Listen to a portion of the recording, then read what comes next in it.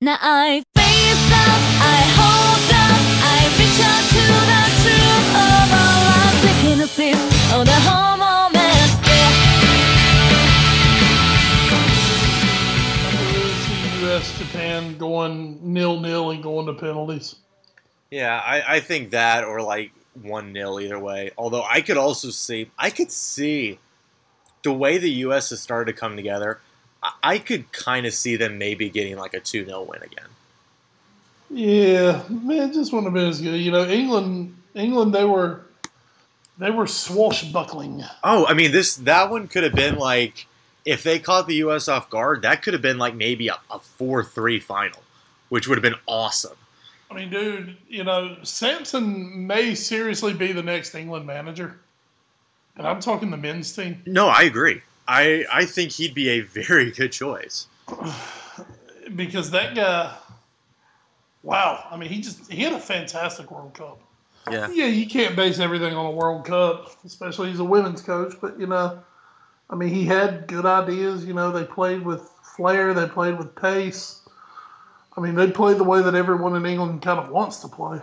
Well, that's the thing. He's someone who's willing to kind of go and be sort of more outside the box and play a more exciting style of football instead of good old English pragmatism. Well, and, you know, the thing is, you know, yeah, he had really no pressure on him in this tournament. True. I mean, as we've talked about, England didn't really give a rip. Yeah, they do now. So now it'll be like a freaking hot seat where, you know, somebody will lose their job if they don't get back to the semifinal. Yeah. I don't know, man. I mean, it was an exciting run. Yeah. Oh no, I thought it was great. Tonight we raise this glass of formerly English tea to you ladies, and we say huzzah, game on, and Ed, let's start the show. We will start the all-new Sports of the podcast. You know, I wanted USA, Japan, and England, Germany. No reason, you know, just kind of turned out that way. Not sure. That has no subtext whatsoever. But welcome. Rematch. Welcome to the all-new Sports Show, the podcast of subtext. I am Edward Green, joined as always by my colleague Wes Bradshaw, and we are here in the studio with producer Desmond McManus. Of course, the all-new Sports Show, the podcast, is being brought to you by NGSC Sports and at ngscsports.com, where at NGSC Sports, we never stop. Plenty to talk about on today's episode of the podcast. A lot of soccer to discuss. We have Women's World Cup, as you may have heard Wes and I, discussing pre-pod. We are literally less than an hour out of the Women's World Cup final being cemented after England loses an absolute heartbreaker to Japan. We will recap that, as well as what's going on in Copa America, where some other people are having some pretty bad weeks as well. We'll talk a little under-21s for Euros, the silly season that's turning rather serious, talk a little baseball and basketball, and then hit the zeitgeist for Watch 4 and So Raw. And if you want to tell us about what's going on in your neck of the woods, you can hit us up on the social media. You can get us on Twitter at All New Sports Show, at Wes Bradshaw 21, or at Edward Green. You can find us on Facebook, All New Sports Show, Instagram, All New Sports Show, YouTube, The All New Sports Show, and email us, allnewsportshow@gmail.com. Lastly, you can plain old mail us your letters and parcels to 1701 Sunset Avenue, Suite 201, Rocky Mount, North Carolina, 27804. Wes, let us hop right in.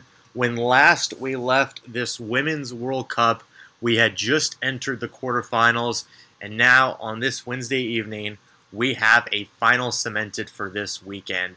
And the results of that from the quarterfinals were U.S. 1, China 0, Germany 1, France 1, Germany advancing 5-4 on penalties, Japan 1, Australia 0, and England 2, Canada 1 as the hosts go down. In the semifinals, it was the United States 2, Germany 0. The United States has now beaten Germany 4 straight times in the World Cup. And Japan 2, England 1, as we just discussed a heartbreaker for England. Wes, where do you kind of want to start? I'll leave it up to you. You steer this ship of which matches you want to talk about. And considering July 1st is a really underrated big day. Yeah. It's the start of the transfer window. The Yes, two it is. month transfer window. We're definitely going to talk about that. And it's Bobby Bonilla Day. Yes, I saw that on your Facebook. It's one of the greatest days of the year where Bobby Bonilla, who has not touched a bat in a Major League Baseball team for, I believe, 13 years, gets a check every year from the New York Mets for $1.19 million. So nice. Because somehow he came up with the greatest agent in history and turned the final year of $5.9 million into about $29 million. Yep. Sheer brilliance. I was not a Bonilla fan, but you got to give it up to him in retirement. He has the greatest retirement of all time. And Ed, right now, as I send you a text message, the most important of all things today, July 1st, it's Canada Day, Ed. Yes, it is. It is Canada Day, Ed. And I know that's important to some people that I know. I've just sent you a text, which I think will show just how important Canada Day is to me. Oh, fantastic. Can't wait to get it. So, here we are. It's Canada Day, Ed. Let's start in the Great White North. Let's start with the Women's World Cup. Sorry. Sorry, eh? Oh, let's start. Let's start. We'll talk a little bit about the quarterfinals, since those have already taken place a couple of days ago. We will discuss them, though. Let's start with Germany 1, France 1. Sausage, she had to score a penalty sometimes. Sausage defeated Baguette. Oh, yeah, in more ways than one. Celia Sausage equalized the proceedings in the 84th minute on a penalty after France's Louisa Nassib got the scoring started for France in the 64th.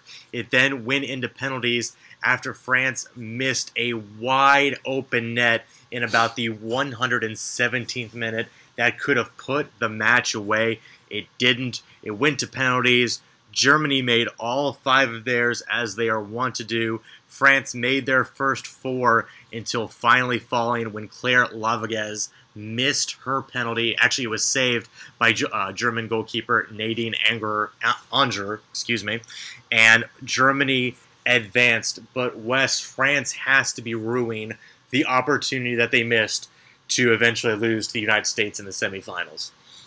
Germany, the number 1 ranked team in the world, but I truly believe that most people saw them as underdogs against France. And, I don't think there's anything other to say than France. France choked. Yeah, absolutely. In their words, they les bleus it. Well done. Get it? Les bleus. Yeah. Les bleus it. Oh, I make myself laugh sometimes, folks. That's what I do best. They had the most opportunities. They dominate. I felt throughout the game they actually dominated Germany. Germany were extremely fortunate to get back into that match and score that equalizer. Yes. France had their shot. It just seems Germany is kind of, much like when it comes to war, the Germans find a way to beat the French. It's what they do. France, again, would rue its opportunities. But again, this was one of those tournaments where all the draws seemed to kind of favor one side. And this was discussed at length, Wes. I'm sure we'll talk about it more, especially once we get to U.S.-Germany. But, Germany, the number 1 team in the world, France, the number 3 team in the world, and the winner had to go play the number 2 team in the world. Obviously, there's not a lot you can sometimes do about that in a World Cup, the draw being random and all. But does something like this maybe need to be looked at in future World Cups where you don't have the top 3 teams in the world on one side of the bracket? Oh, I don't have too big a problem with it. I think it was just luck of the draw. Would it have been cooler? Yeah. Would it have been cooler to see, a U.S.-Germany final or U.S.-France final? Sure. But, it's what it is. I don't think after the tournament this year, I don't think we need to be reinventing the wheel here in the Women's World Cup. It's turning out okay. Yeah, absolutely. And let's continue that on with China versus the United States. China loses 0-1 as Carly Lloyd puts the United States through in their white, black, and neon green patriotic colors. Carly Lloyd with the goal in the 51st minute, as we may have started to see sort of a bit of the change in the guard finally from Jill Ellis. She would make even more drastic changes before the Germany match. But in this 4-4-2 that she still wanted to play, this time instead of pairing with Alex Morgan, either Abby Wambach or Sydney Leroux, it was Amy Rodriguez who took her place up top. Wambach did come on in the 86th minute to replace her, but by then that was just to kill off a little bit more of the clock. United States dominated most of that match, really looked, for the first time all tournament long, very, very dangerous, and really, if they had taken a few more chances, could have easily beaten China by multiple goals. Of course, my biggest takeaway from the match were the crazy awesome U.S. uniforms, which I'm sure were made in China. Yes. So, anyway. Jill Ellis, we talked about her last week. Maybe she listened to the podcast because we talked about her pragmatic approach. Hi, Jill. We talked about that pragmatic approach. Yes, it had worked so far, but to really move on in this tournament and have a real opportunity to win at the U.S., we're going to have to open things up. And we'll get to it a little more in the Germany game where they really seem to open it up. But Jill finally taking the reins off of some of her playmakers. She gave Alex Morgan a little more room to operate. And Alex Morgan, while not putting many balls in the back of the net of this tournament, but she has been dangerous at every turn. Oh, yeah, she has been such a great creator. We'll talk about it in the Germany match. She's missed a few opportunities that you feel maybe a 100% going into the tournament Morgan would have converted, but she's been very, very good at playmaking, finding opportunities for her teammates, and still trying to make the most of the opportunities she gets herself. Elsewhere, it was Australia 0, Japan 1. Japan leaves it late this game as well as the next. Iwabushi, the super sub, comes on and scores a goal in the 87th minute to put the Japanese side on top of Australia. A valiant effort by the Australians. Looked like they had their chances as well, but that base Japan team just manages to confound opposing offenses, and Japan escapes with another win, and they would do it again today, obviously. But Wes, not much to say on this match except Japan just kind of got lucky and took advantage of their one opportunity late. Japan are that team that we always figure are going to lose early in something, and then they find a way to win everything. And, I mean, not to say that's not the mark of a champion. Who's to say that? Because they are still your reigning world champions, and they're back to defend their title. It is not an aesthetically pleasing on the eye game to watch Japan play. They play a lot of people behind the ball. They look to hit you with a counterattack. They look to let you make a mistake, and then they come and bite you with it. Like I said, not the most aesthetically pleasing thing on earth to watch, but it's effective.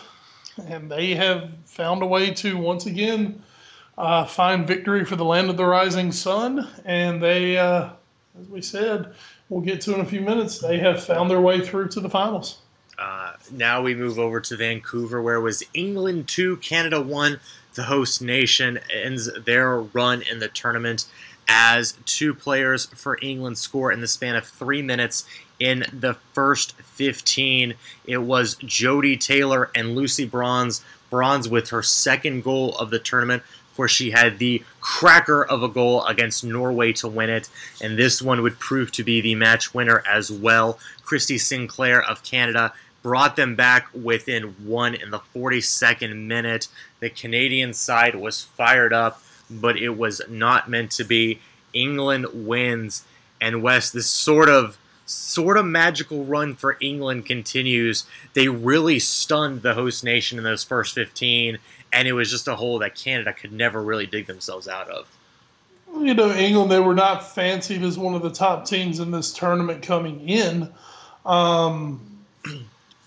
But they have, I mean, as you said, they've just kind of found England, sort of like Japan, but in a much more pleasing to the eye way of doing it. They have found a way to win their matches and just keep fighting their way through. Real quick, I'm pulling up the FIFA women's rankings as we go into this, and that didn't tell me anything. Screw you, World Cup. I'm very prepared, folks, as always. Yeah. But this is an England team who, when we speak, obviously, of the Barclays the Premier League now, whatever the hell they're calling it now. We're talking about one of, if that not the most compellingly good football leagues in the world. By the way, England came into this ranked sixth in the world. So I guess you don't call it a crazy Cinderella run. Right. But when you look at the likes of Sweden, France, USA, Brazil, Canada, Germany, you figure those are better teams than England. Yes. The Lady Lionesses, they showed a very, very good team spirit. Mm-hmm. And we outpassioned them. Yes, you did. We played like 11 best friends. Oh, that's my new favorite thing is 11 best friends. 11 best friends. We outpassioned them. And I really can't say but so much about them. I mean, the coach, Sampson, was fantastic. And this is a guy who, he's a Welshman, does not have a real long track record as a manager. Mm-hmm. I mean, this is literally his third head coaching gig. His last one, he kind of stunk at. But, he's taken the England job, and this was probably not the most attractive job when he got it, but he has really done it. He's made his own. He's made himself a name in England. Looking up their roster, a lot of their players are actually from Manchester City. Huh. Including Lucy Bronze. When I looked up a few things about the women's, it's called the Women's Super League. Yes. In England, it's not the Premier League like everyone figure. Liverpool have been very good in the Super League over the last few years. Farah Williams, the scorer today for England, is the Liverpool captain. She holds the record for the most caps in English women's football, 145 caps going into today. Let's throw it this way. She's a 31-year-old midfielder who has an eye for goal and a great, keen killer pass. Sound like any other Liverpool captain you've ever known of? No. Who's good from the penalty spot as well? But a lot of players from Manchester City. Arsenal has a very good women's team. So, it's a small kind of group of players who a lot of them play together and know each other well. So it was really, really cool to see this team come together to gel and then to be able to do what most England teams don't do on a world stage, and that's actually exceed expectations. Yes. So, great on the Lady Lionesses. It'd be awesome if they could have won it. It'd be really interesting to see if they can win that third place game against Germany. That one's going to have, a lot of blood between the two of them. I don't mean blood, the bad German-England blood. Yeah, that's going to mean something. So it's cool, but just a great run for England. And, of course, we'll get to how it ended in just a moment. Last we'll discuss on this match. What do you think about the Canadians' run? They make it to the quarterfinals as the host nation. Some may have thought they would have gone even farther. I believe you actually picked them to make the finals from that side of the bracket, which was not an outlandish pick by any sense of the imagination. Disappointing then to end in the quarterfinals against England? I would say so. I would say it was disappointing just because, you're the host nation. You are a top 8. Canada ranked 8th in the last FIFA women's rankings. You're ranked 8th in the world. You're at home. You figure that's got to be worth something. And they just, they come up short. Now, yes, in the quarterfinals, that basically means you finished in the final 8. So, I guess that's where Canada should have been. I think Canada had higher hopes. Seeing their draw that, man, we're not going to see the U.S., Canada, or the U.S., Germany, or France until the finals. Right. Seeing Brazil go out, England and Japan in your way, I think Canada would have felt somewhat confident that they could have gotten through that. Absolutely. So I do say a little disappointed for Canada. Yeah, well, we'll see how they manage to regroup. Still a good run by them in this tournament. As we move to the semifinals, it was United States v. Germany on Tuesday, and the United States pulled out a 2-0 win against the German side. Carly Lloyd coolly converted a 69th minute penalty, and Kelly O'Hara, Stanford product, put the match away with a great goal, I believe set up by Alex Morgan, right in front of the penalty area. She buried it in the 84th minute. The United States gets a big 2-0 win over the Germans. Of course, also in that match, Sasic, who we mentioned in that game against France, ended up missing a penalty early on in the second half, and that was really when the big momentum shifted. Of course, there was also calls on that penalty for Julie Johnston, who may have so far been the United States' best player so far in this Women's World Cup, to see a straight red, only given yellow. Sasic misses the penalty, and then just about 15 minutes later, Carly Lloyd, just maybe outside the penalty area as she was going into the penalty area, Alex Morgan was actually called on the foul there, and then Lloyd stepped up and took the penalty, converted against Andrew, and the United States won. But Wes, after maybe about the first 5 or 6 minutes, when you thought, well, Germany's just going to attack, the USA is going to have to find a way to counterattack, the USA really settled down, played a very comfortable match, and really looked to be the more aggressive side for large swaths of this game. And I don't think that's in any small part to a complete change in formation this game for JLS, going to a 4-2-3-1, a very Spursy 4-2-3-1 with Bryan and Holiday as your two in front of the back four, and then Rapinoe, Carly Lloyd, and Tobin Heath playing in that midfield with Heath and Rapinoe out wide, and Alex Morgan up top is really your lone striker. It really seemed to do well. Alex Morgan had a chance, I believe the 14th minute, clear through on goal. Andrew made a great save to deny her of a goal-scoring opportunity. And really, though, the United States looked very, very strong in attack, which is probably why they're right now 2-1 favorites over Japan going into the final. Well, not only that, they did start off with the 4-2-3-1. After a while, they actually pushed into about a 4-3-3 with Heath and Rapinoe going up top on the wing on either side of Morgan. Mm-hmm. When they did that, Germany were just completely overwhelmed by the pace and the power of that U.S. team. The United States unlucky early not to have an early lead. Alex Morgan, we can see, is not 100%. She's healthy. We're going to put it that way. She's healthy, but she is not the informed striker that American fans have come to know and love at the moment. But as we said, she is doing just enough with what she can do that she has been indispensable to the U.S. She is right now undroppable, completely undroppable. She is the most dangerous player on the United States team. And then when you've got someone like a Megan Rapinoe who has just been, she may be the player of the tournament when this thing's said and done. The U.S. attack is potentially at every moment is devastating. They just got to be able to pop in a couple of goals.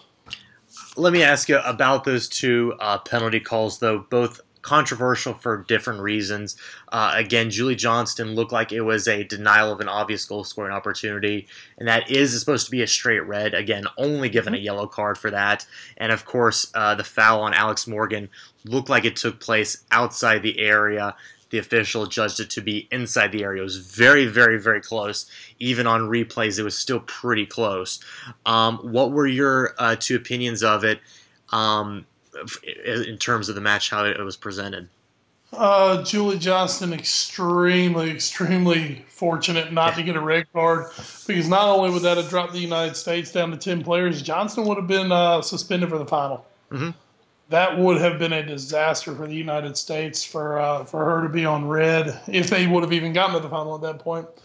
I hope Solo may have gotten away with a little bit of time wasting there, in which fact she may have iced the German kicker. But it's kind of like it was said. It wasn't like the official was telling her to hurry up. So, being the extremely smart international goalkeeper that she is, she just kind of took her time until someone said something to her. No one ever did, so she went at her pace. Maybe was in the head of the German. And then Alex Morgan, Alex Morgan got absolutely hammered. I mean, it was a WWE / NFL style hit. It was a step or two outside the box. I mean, the only thing I can think the official may have been thinking was that, she was obviously going into the box. So I'm just going to give her, kind of like we do in football, I'm going to give her forward progress. You're going to give her the continuation. Exactly. We're going to give her the continuation of the play. So that's the only way I can go. If I'm Germany, I'm not very happy with the penalty call at all. I'm definitely fighting tooth and nail on it if I'm the Germans. But Germany had their opportunity to really, if not put the sword to the United States with that early penalty, the earlier penalty, they had the opportunity to put a massive amount of pressure on the U.S. because everyone knew if the Germans got in front of you, you were pretty much done. And the U.S. had all this pressure to win the match. So Germany missed an absolute golden opportunity. Might have had a chance to put the U.S. away earlier and not get it done. Yeah, at the end of the day, as I think both you and I have come into agreement as we've gotten a little bit older and a little more mature, we tend not to want to blame officials for losses or wins. And at the end of the day, the Germans, while Julie Johnston was very fortunate not to draw red, the Germans had a chance. They were still given a penalty. And they still could have taken advantage of it and gone up 1-0. And like you said, it would have been very tough, even with 11 men, for the United States to come back and win that match. They didn't take advantage of it, and that's what happens. And then when the United States had an opportunity to put Germany to the sword and get that second goal, they did. And that's exactly what a team is supposed to do when presented the opportunity. The United States. The thing is, for Germany, that was literally the one missed opportunity of the entire tournament for Germany. Yeah. I mean, they have been so good. They have been so ruthless. They have been so, dare we say, so German. Yes. And suddenly they went completely England on all of us. They missed a penalty kick, which is like a German birthright to hit your penalty kicks. First Women's World Cup penalty missed by a German side. I mean, Germans, God, men, women, Bruce Jenners, they don't miss. They don't miss. That's terrible. That's awful. That is. I just wanted to include everyone. I didn't want to. Miley Cyrus has taught me that man or woman isn't the only gender, apparently. So whatever. Nobody cares about Miley Cyrus, though. Billy Ray does. Well, maybe a little Love too you, much. BR. Don't tell my heart. Germany, though, does go down, and they will be playing in the third place match on Saturday, and quite frankly, no one likes to play an angry German. Now we go to the other semifinal. Again, heartbreak. Japan 2, England 1, a pair of penalties, 7 minutes apart, put it at 1-1. First one for Japan that was taken by Aya Miyama, and the second one by England, converted by Farrah Williams. And then in the 92nd minute, an unfortunate own goal by Laura Bassett as she was looking to clear a ball that was heading into the box, kicked it right into her own goal. Goal line technology verified it, although, quite frankly, any replay... Yeah, exactly. So even though it took about a minute and a half for Fox's graphics to change on it, it did count, and just absolute devastation for England and their side. Japan goes through, and it's one of those situations, Wes, the United States may have benefited from a few calls against Germany, but there's no question, I think, in anybody's mind, the United States was certainly the better side in that match.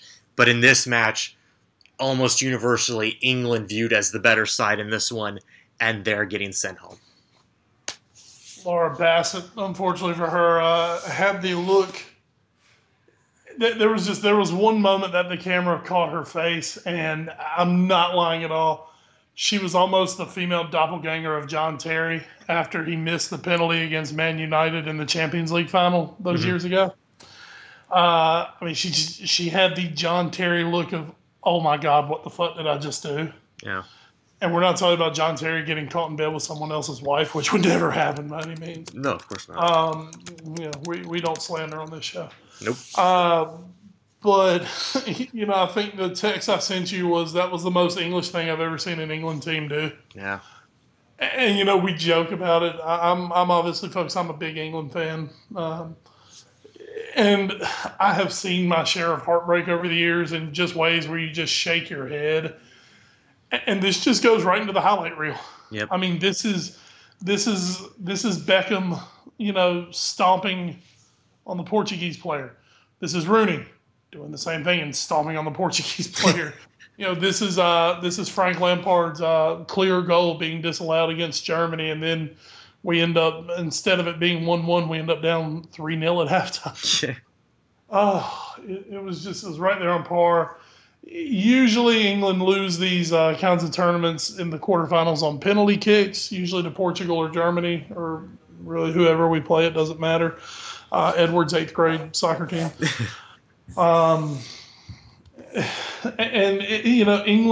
England football fans are, they're kind of Red Sox-like. So, it's kind of interesting that, Fenway Sports Group owns a major English club because England in general are so like Boston Red Sox fans up until 2004. All we wait for is the other shoe to drop. Yep. It's like, England fans understand that as soon as you really buy in, it's over. You're dead. Yeah. And I think that's almost what happened here. Finally, the people in England were like, well, hey, we got this Women's World Cup. Boys ain't going to win anytime soon. Let's get behind the ladies. And I believe everyone in England was crazy excited. They watched it today, and all of them went off say, oh, yeah, Tulsa. And, of course, because of the time difference, this match ended up starting at midnight English time. So if you stayed up for it, you are extra pissed off. Yeah. You are extra freaking pissed if you're an England fan in England who stayed up for this match. Yeah. Just very disappointing. The English girls played their hearts out. I'm not sure who hit, but there was one, I believe, in the 73rd minute who took a shot from outside the penalty area and just ricocheted right off the crossbar. They hit the crossbar 3 times in the second half. Yeah, it was just so disappointing that such a great performance comes down to something like that, and it's so depressing. I was actually really looking forward to maybe a USA-England final, which would have been so epic for so many reasons. Instead, I would not have had a loser that day. Yeah. I would have won either way because, while I do not share your intense passion for the United States men's national team, who I kind of think are pretenders, I love my women's national team. Oh, you do? I've been a fan since the 90s, folks. I'm talking pre-Chastain, and that was before I actually even liked soccer. I like the American women. You love American women. I like American women's. Wes loves 2 things, men and American women. Men and American women. I guess lastly, just sum up the run for England, making it all the way to the semifinals here and coming within basically 90 seconds of taking Japan to extra time. Listen, I think they exceeded expectations. So once again, England fans don't expect. They've learned when you expect, bad shit happens to you. So the expectations were low. I think they expected England to make the knockout round. But I think England they had a really good tournament. They played a good tournament. They were this close. You could see after the match, it was really interesting watching their interviews because the players, they weren't blaming the ref. I thought the players were just fantastic after the match with their interviews. They were owning up to it. But they were also standing proud and saying, we did a heck of a job, and we know we did a heck of a job. We had one bad moment, and that's what's kind of doomed us here. But, I think they felt that they came out and showed themselves very well. And I 100% agree that they showed themselves very well. And I bet there's going to be it's going to be a good number TV-wise that watch this match tonight. Realize the U.S. women's match pulled a 7? Yeah. Oh, it was a 7? Last time I heard it was a 6.1. Oh, no. Well, Colin Cowherd today was saying it was like a 6.9, 7. Well, Colin Cowherd. Like, But still, it did beat. I did read it did beat. I believe Game 6 of the Stanley Cup Finals, and something else. We beat like every NLCS game from last year. Just decimated those. Yeah, those were pulling like 2.8s, I think. Yeah. So, and I guess to be a little fair, I believe the NLCSs were on Fox Sports 1, whereas this match was on Fox. Well, that's why I want to see what it was for this match, because these were two non-U.S. teams playing on Fox Sports 1. Mm-hmm. So, they were on Fox Sports. Yeah, but still basically same thing here. It might be the same thing actually. It is. Fox Sports 1 is Fox Sports. Okay, so basically we'll see tomorrow when the ratings come out. I'm interested to see them.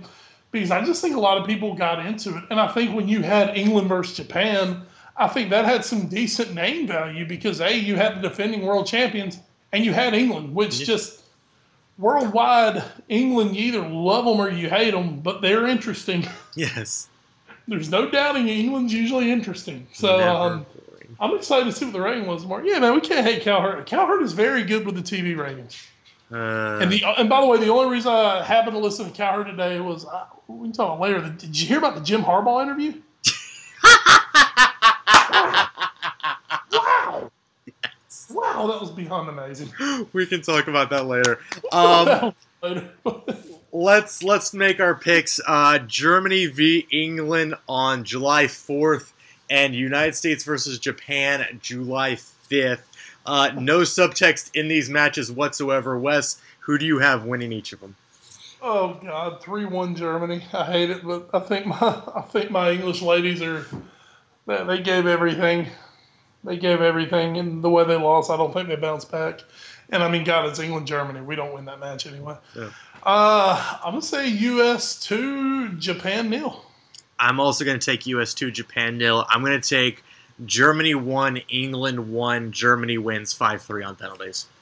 Well, that's fitting. Yes. So English. That's just proper. Oh, proper way to go out.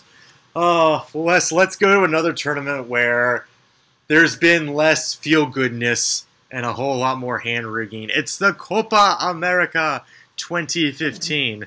As we have set up a final and a third-place match in this as well. It's going to be Argentina versus Chile in the championship, and Paraguay versus Peru in the third-place match on Saturday. Argentina destroying Paraguay 6-1. Lionel Magisterial Messi has 3 assists. Angel Di Maria can apparently play for Argentina. He scored 2 goals. 4 others scored as well, including Marcus Rojo and Javier Pastore. This Argentina team looks to take on now Chile, who narrowly and controversially beat Peru 2-1. Wes, this has been a crazy tournament. What have you kind of taken away from it?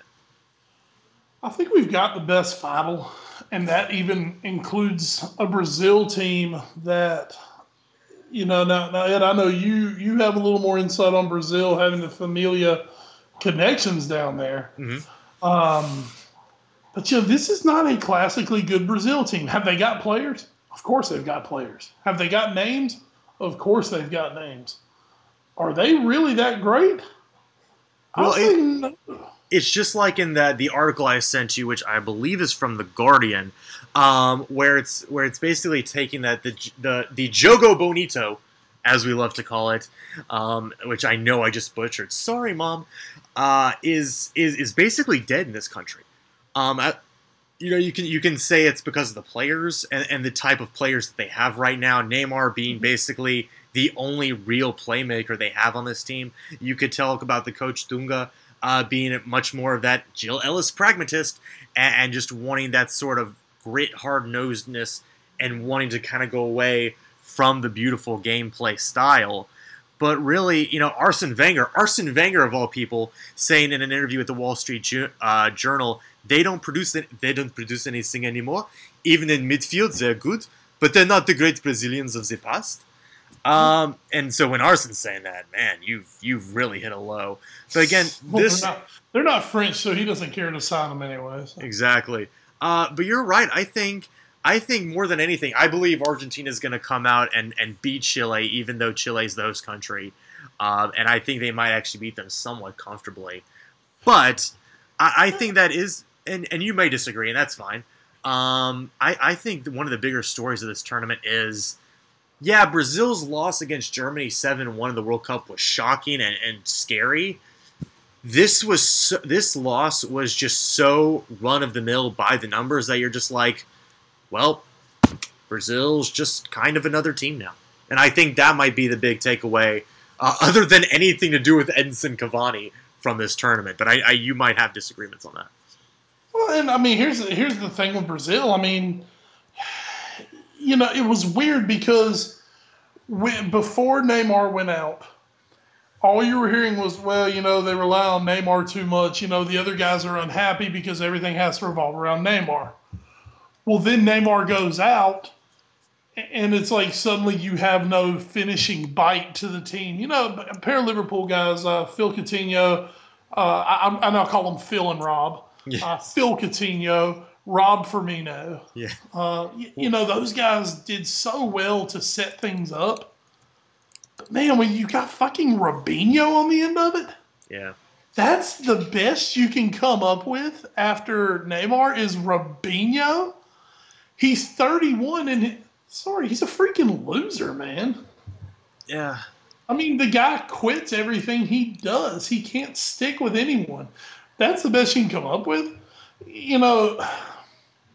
For Brazil, God, it's weird, man, because they have really good players. I don't think they have good midfielders.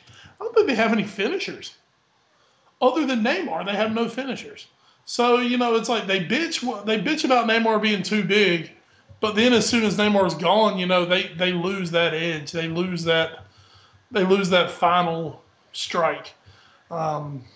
So Dunga may be on his way out soon is kind of the word around there because he does not have a good record since coming back with Brazil.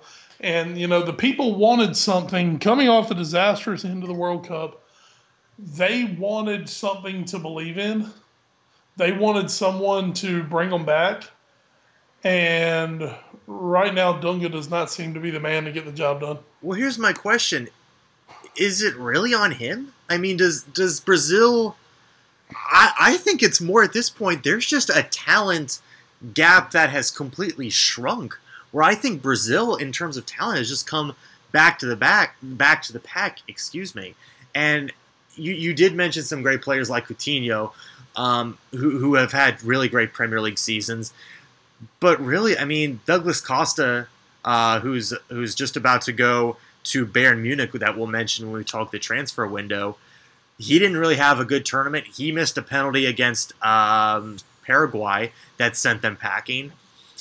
I wonder about how good Brazil really is, and maybe Dunga isn't the answer, but I don't think much of this is really his fault at this point. Well, but the problem is, internationally especially, you've got to blame somebody. True. And see, here's the problem internationally, is, if you have a weakness and you're Barcelona, you go out and you buy and you fix your weakness. What can you do in the international stage? You've got who you've got. So it has to be the manager who brings it together and makes it happen. And Dunga thus far he hasn't brought it together and made it happen. It's kind of going to come down to, how patient do they want to be? Not saying Dunga's not the answer. But, this is Brazil. Brazil, they demand a winner. Yes. And they feel if you can't come in and immediately deliver on that winner, then, well, we'll go find somebody else. We'll go rehire Phil Scolari probably. Yeah. No, he's in China. He's in China. He's too busy there. Well, I mean, it would be, I believe, his 9th time in charge of the Brazil national team. But hey, whatever.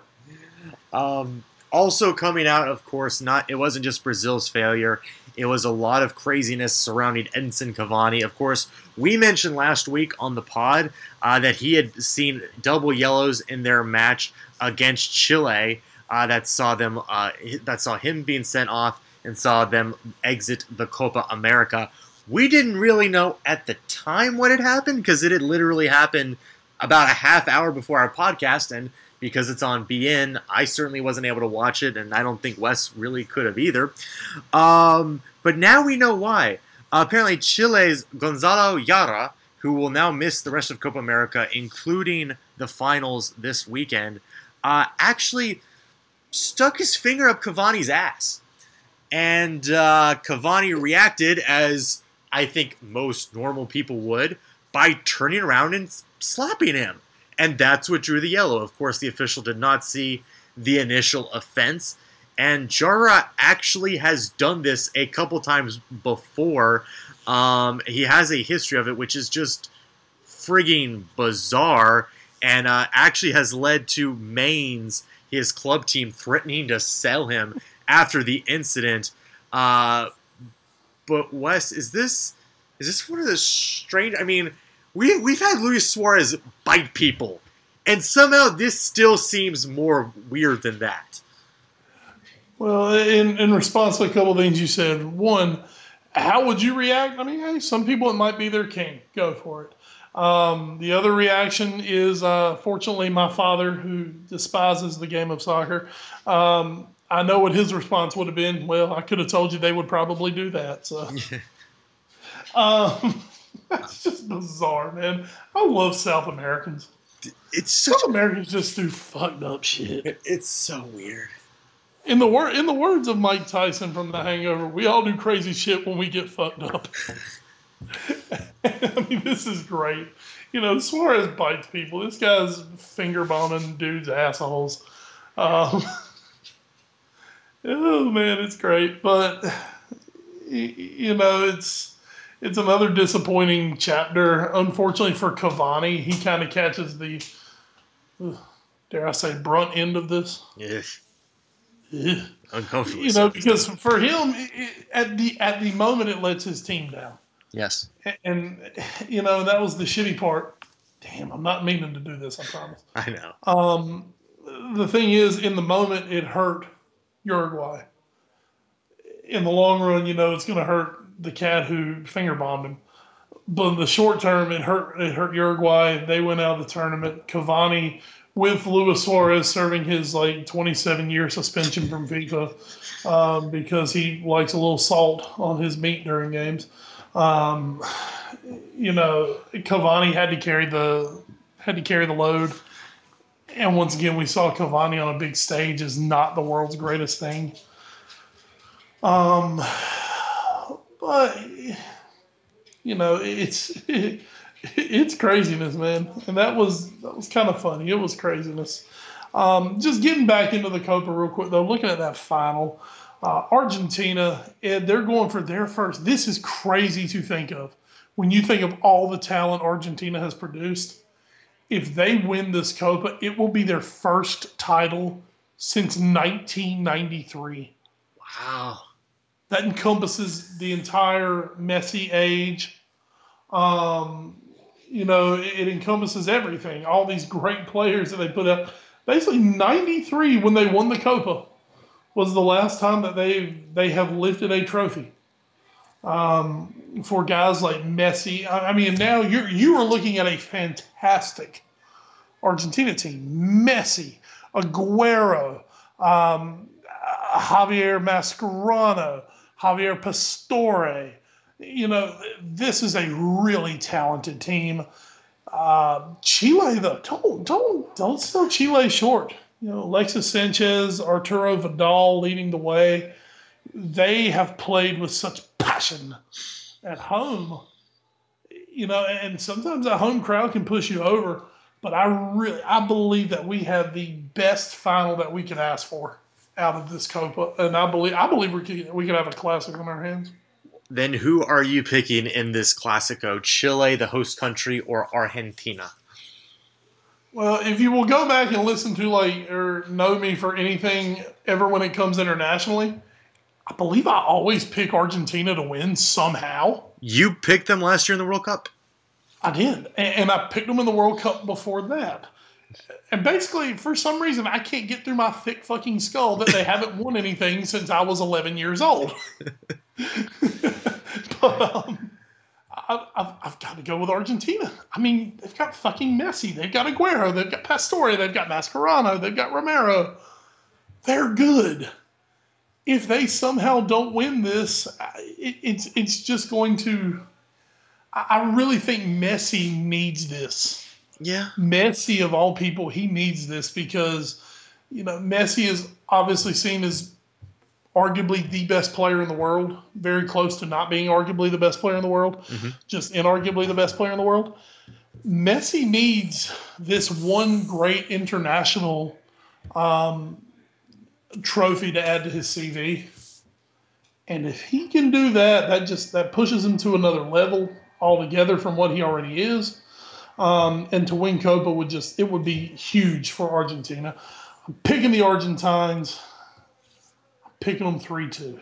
Well, and I think that you hit on something for someone who has won so much at a club level. I mean, we're talking about a guy who just won an international treble, a few weeks ago, and has done that multiple times now in his career.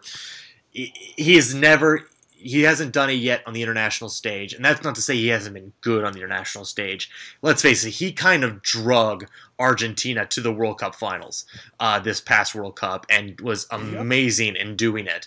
So it's in some ways it's unfair to say he has to win a trophy to cement himself, but I think you're right. I think in the Argentinian perspective, he needs to win some major country club competition, and this would be fantastic. And I think if he wins this, we can realistically start talking about him being one of the greatest players ever. Period. The end. Because I think at that point the argument ends: is he the best player right now? Because I think there really shouldn't be a doubt that he is. I think he's pushed himself over that anyway. Just because another thing that he does that Ronaldo doesn't do is he brings stability. Yes. I don't think the argument's even out there anymore for that. I believe he's already one of the top 5 players of all time anyway. Mm-hmm. But I think you give him this, and then if this could give them a strong push into Russia 2018, you could maybe see Argentina go in as one of the favorites suddenly in 2018 in Russia, instead of just one of they're a contender. I think if he can pull a Copa, and then if he can pull a World Cup out of his ass in Russia, I think at that point he is in Maradona, Pele. This is all we talk about: Maradona, Pele, and Messi. Who's the best? Crazy that Argentina will have produced 2 of those guys. Yeah, it's South America. Crazy motherfuckers. Also, we do want to mention before we get away from this for a second, there is more Edinson Cavani news. He was revealed that he feels very delicate after his dad was involved in a hair... Why are you laughing at this? He's delicate. That's just a great way to put it. I'm pissed. I'm upset. I feel very delicate right now. After his... fingered in public. No. That's not what this is about. No. Well, exactly. But I'm saying he was fingered in public, and now this happens. He's feeling delicate. Yeah, after his dad was involved in a horrific traffic accident, which ended up taking the life of a 19-year-old motorcyclist. Cavani's dad, Luis, was arrested in Uruguay after the accident, is now reportedly being detained in Canitas National Institute of Rehabilitation. Cavani is back at PSG training for them as he gets started on their next campaign. But just a terrible, terrible story for Cavani, who just really can get no luck. He seems like just absolutely snake bitten right now. That's a rough couple of weeks. Not making any jokes. I mean, that's a rough couple of weeks for a guy, just to have, to have the situation where obviously Uruguayans are pissed at him for getting the double yellow. Mm-hmm. The embarrassment that comes of basically being fingered on worldwide television. Yeah. I mean, even if obviously it was not his fault at all, there is some embarrassment to that, and then this happens. I mean, that's a tough little run of luck there for a guy. So, for Cavani's sake, we definitely hope, it'll turn around for him. Absolutely. It should in the next couple weeks as he can get his mind back towards football. Do want to quickly mention before we hit silly season transfer news, the Euro 21s are done. Sweden defeats Portugal on penalties in a 0-0 draw, and Sweden wins their first Euro 21 title. So congratulations to them. England, of course, crashed out early, as they are wont to do. That's more the English we know. And Sweden beats a strong but lackluster Portuguese team for the title. All right, Wes, let us head now into the transfer market, and it has already started heating up, as you mentioned earlier in the pod. July 1st, the opening of the transfer window, and we already have a few big moves. Douglas Costa will be heading from Shakhtar Donetsk to Bayern Munich on a fee of 30 million euros. The 24-year-old attacking midfielder looks like he might be replacing Franck Ribéry, who is still recovering from a handful of injuries. And, of course, Arjen Robben, who's getting up there just a little bit in age as well. According to Opta, Douglas Costa completed the most dribbles of all Shakhtar players last Champions League season. This is one of the big moves, and we thought, Bayern looked a little lackluster in their performance against Barca last year in the Champions League semis. They won the Bundesliga going away, but this again is, Wes, the rich getting richer in Germany. Yeah, and it will be interesting to see how he's utilized. Ribéry coming off the injuries, but he's still Franck Ribéry. He's still one of the absolute best wing players in the world, has on the other side Arjen Robben, who may be the best wing player in the world at this point. I don't see him really coming in just straight up to replace. But, Bayern Munich playing the amount of games that they play because, they're going to be in the Champions League. They're going to be, obviously in the Bundesliga. They're going to be in the DFB Pokal, whatever they call it. Mm-hmm. They're going to be on 4 or 5 fronts playing. They're definitely going to need the depth because last season you saw once Ribéry and Robben went down, I mean, they kind of went to shit with it. Yes. Especially in Europe, they just went to shit because they didn't have anything close to being able to replace those guys. So I think right now Costa may actually be more of a depth signing where he will he's going to play a lot of matches, don't get me wrong. Mm-hmm. But, I almost wonder if we're going to see maybe more Costa in the Bundesliga and maybe see if they try to save Ribéry and Robben more for Europe. That is a possibility. Of course, he was one of the leading scorers last year in the Champions League, had a very good year for Shakhtar. And we'll have to see how that translates, though. Bayern, of course, very famous for usually not taking unproven South American players, unproven at a high level, of course. Now, after this latest... but Costa has played well in Europe. True. So give him that. All right, we're going to move on. Just a few short news and notes. Tottenham is now looking to sign Toby Alderweireld, I believe I pronounced that right, out from Atletico Madrid, who does not look keen on keeping him after sending him on loan to Southampton last season. Southampton has first rights to try and keep him, but there is a clause that Atletico could exercise if they feel like they can get a better offer. And right now it looks like they're asking for £10 million from Daniel Levy and Tottenham. It looks like Toby, his name is Toby, looks like he would like to join up with Spurs so he can be with fellow Belgium internationals Jan Vertonghen, Nacer Chadli, and Moussa Dembele. And Wes, I think this would be another good bit of business for Spurs if they can find some way to not Spurs it up and steal this from Southampton. Elder, whatever we're going to say it. Toby! Colin, your name is Toby, boy. Yes. Oh, God, I'm flying my Confederate flag. A couple of seasons ago when he signed with Atletico, he was a high-level Liverpool target. Literally came down between Liverpool and Atletico. Came out of the Ajax system, was a highly rated defender coming to Atletico. A lot of people really had him, kind of signed, sealed, delivered to Liverpool because he played that Brendan Rodgers style, that Rodgers wants from the back, which is a ball-playing central defensive player.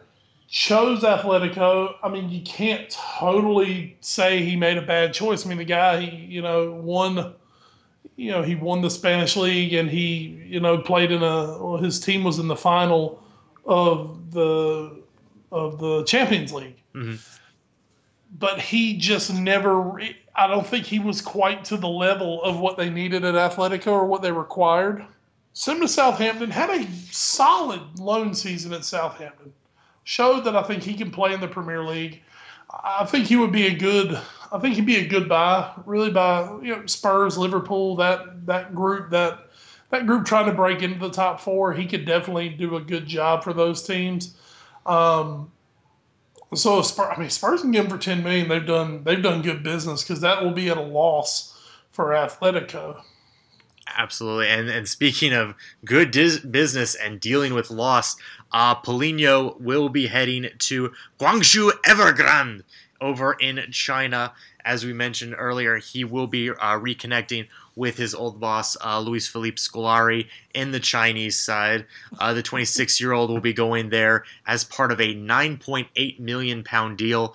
Of course, if Tottenham ends up paying all the add-ons, it was a £17 million deal that brought Paulinho from Corinthians over to White Hart Lane. So a loss taken there.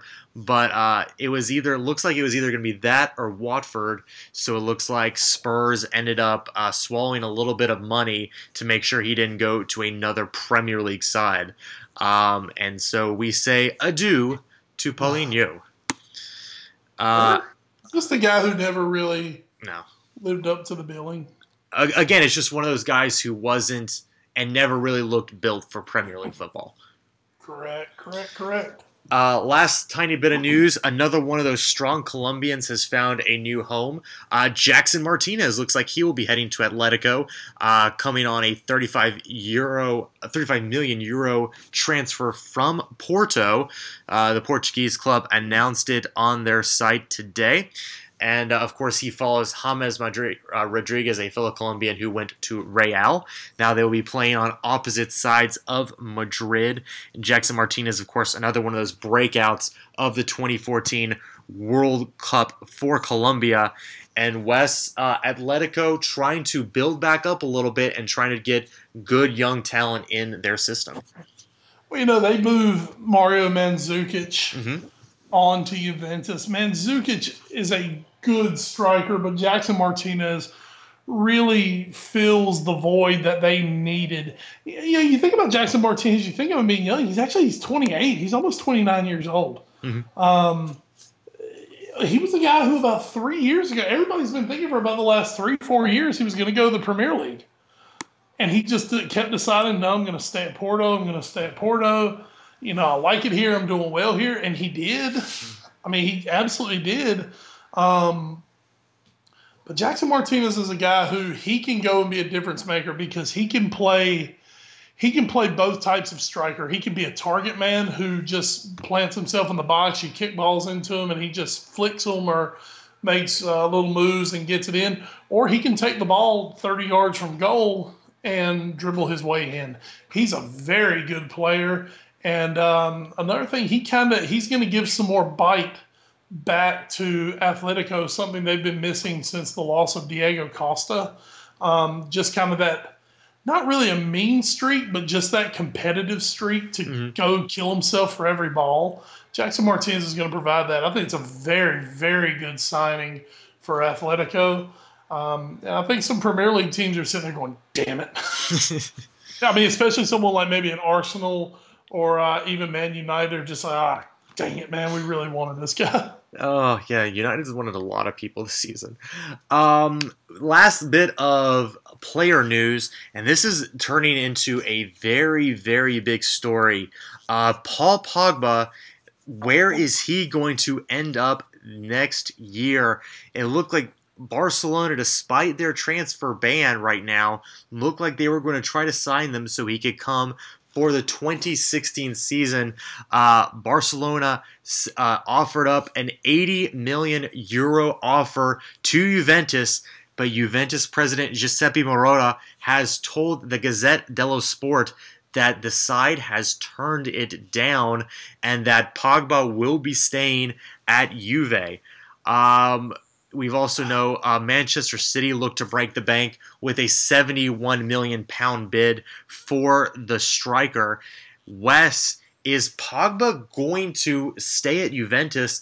And is there any number that you think Juventus will finally say, okay, we have to take this now. This is too good to pass up? See, it's really interesting because here's what you're looking at Juventus. You're looking at an offseason where you have already lost Carlos Tevez. Mm-hmm.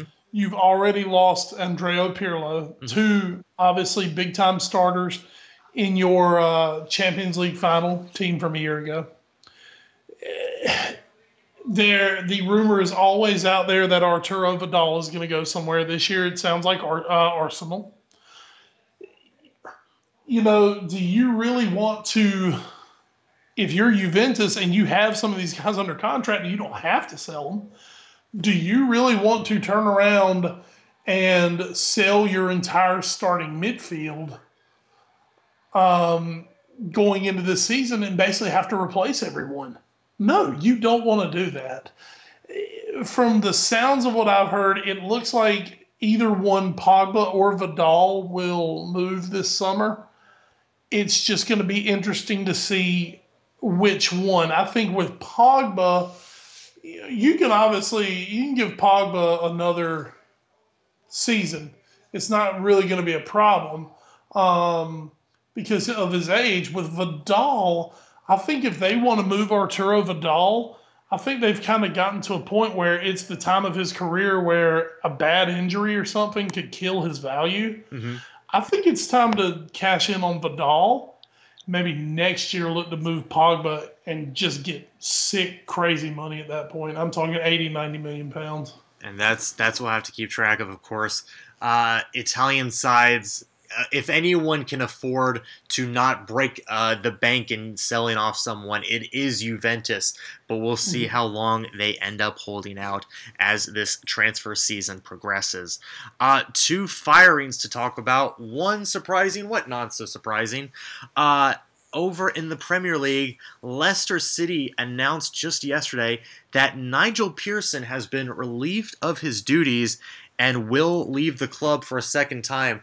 Nigel Pearson, who took them, the Foxes, into the League One Championship, got them promoted to the Championship, took them to the Championship playoffs multiple times, finally got them up to the Premier League, and then pulled an absolute Houdini act the last 10 weeks of the season to keep the Foxes in the top flight.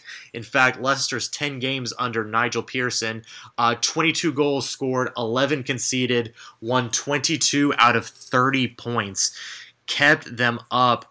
Wes, this is we know he's a little crazy. He did his whole ostrich bit towards the end of the season. I'm sure management was a little off-put by that, but still, this is a very odd firing, especially right as the transfer window opens.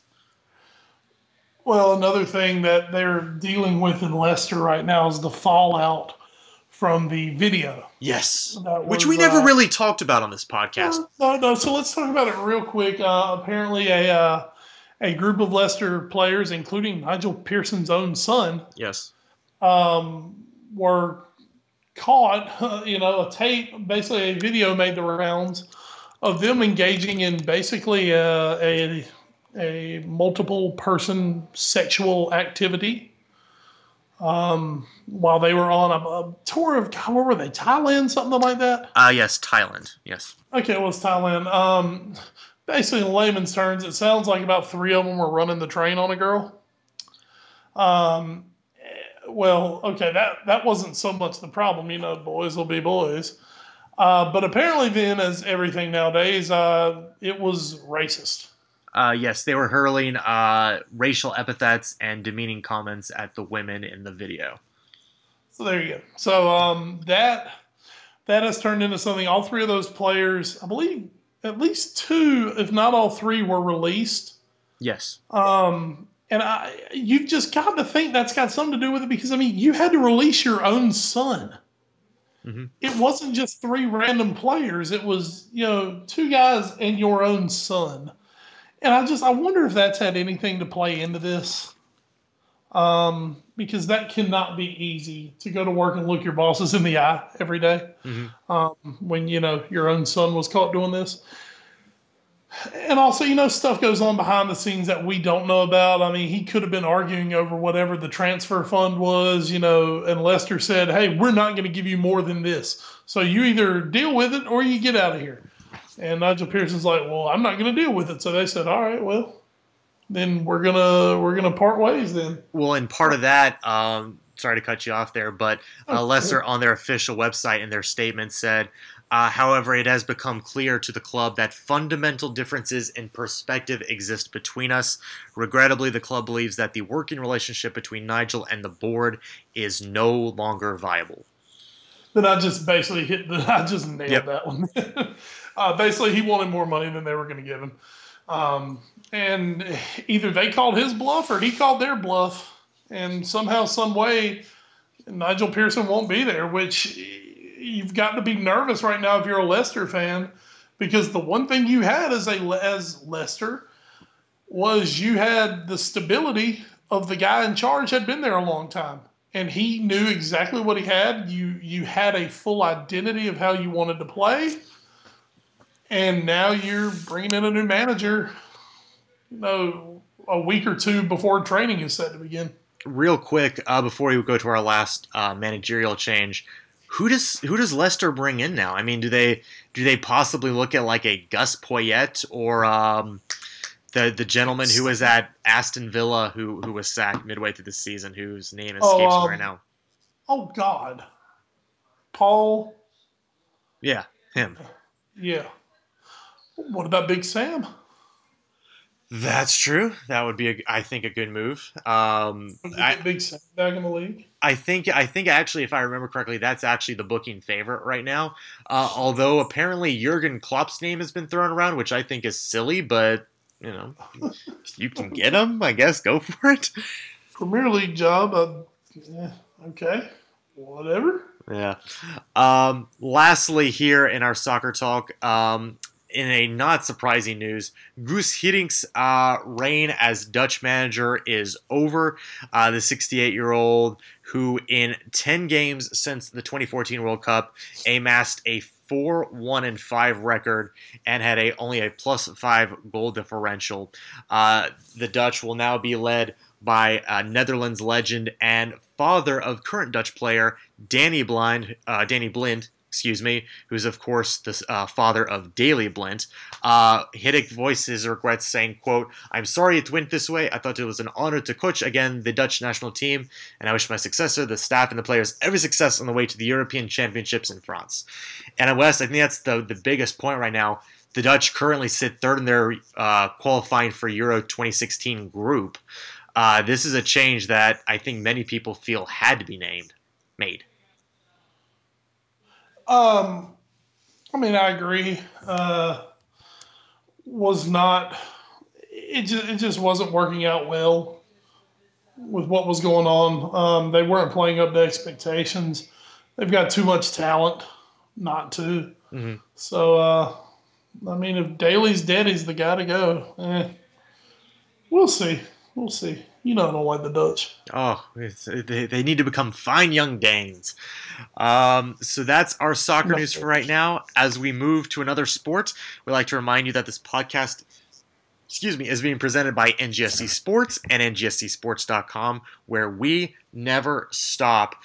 And Wes will quickly go through this, as I'm sure loyal listeners of the pod will know. Last week, towards the end of our show, very exciting things happened, which involved me yelling swears at you to please just talk about wrestling, because I was nervous and throwing up everywhere. And good news, everyone, all of that vomiting paid off, as Virginia are the 2015 College World Series champions.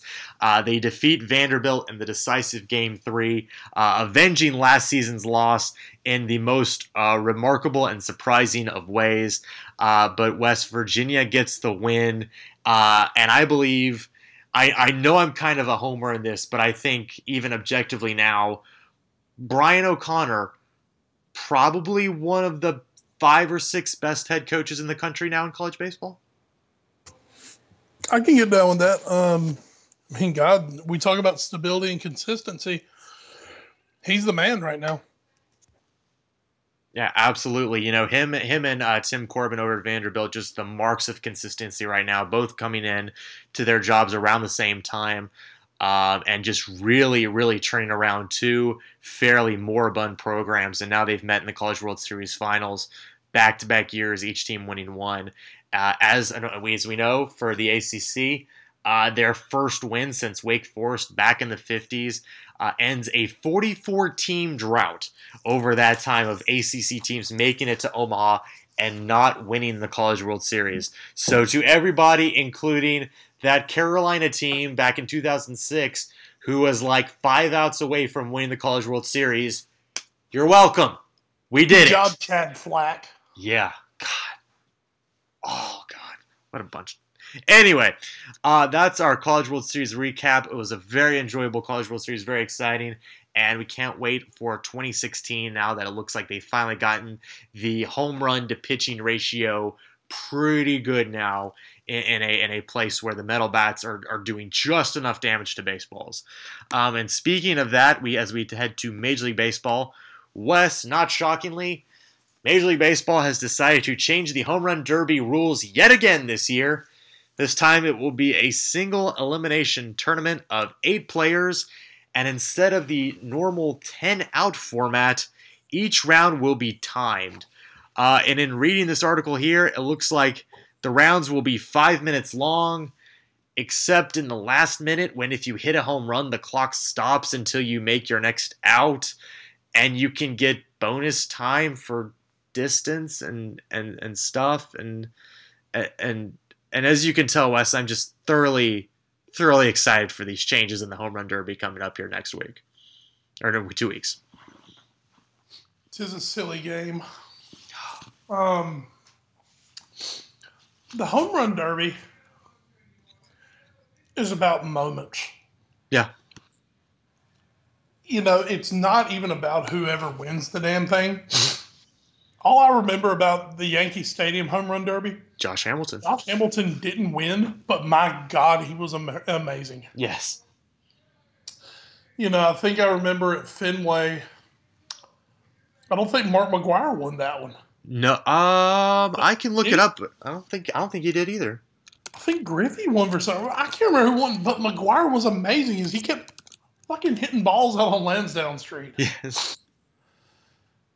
You know, it's about moments. It's not about winning it or losing it. Usually the best hitting you're going to see are in the first rounds, because that's when guys are jacked, they're ready to go, they're not tired, they haven't been sitting around.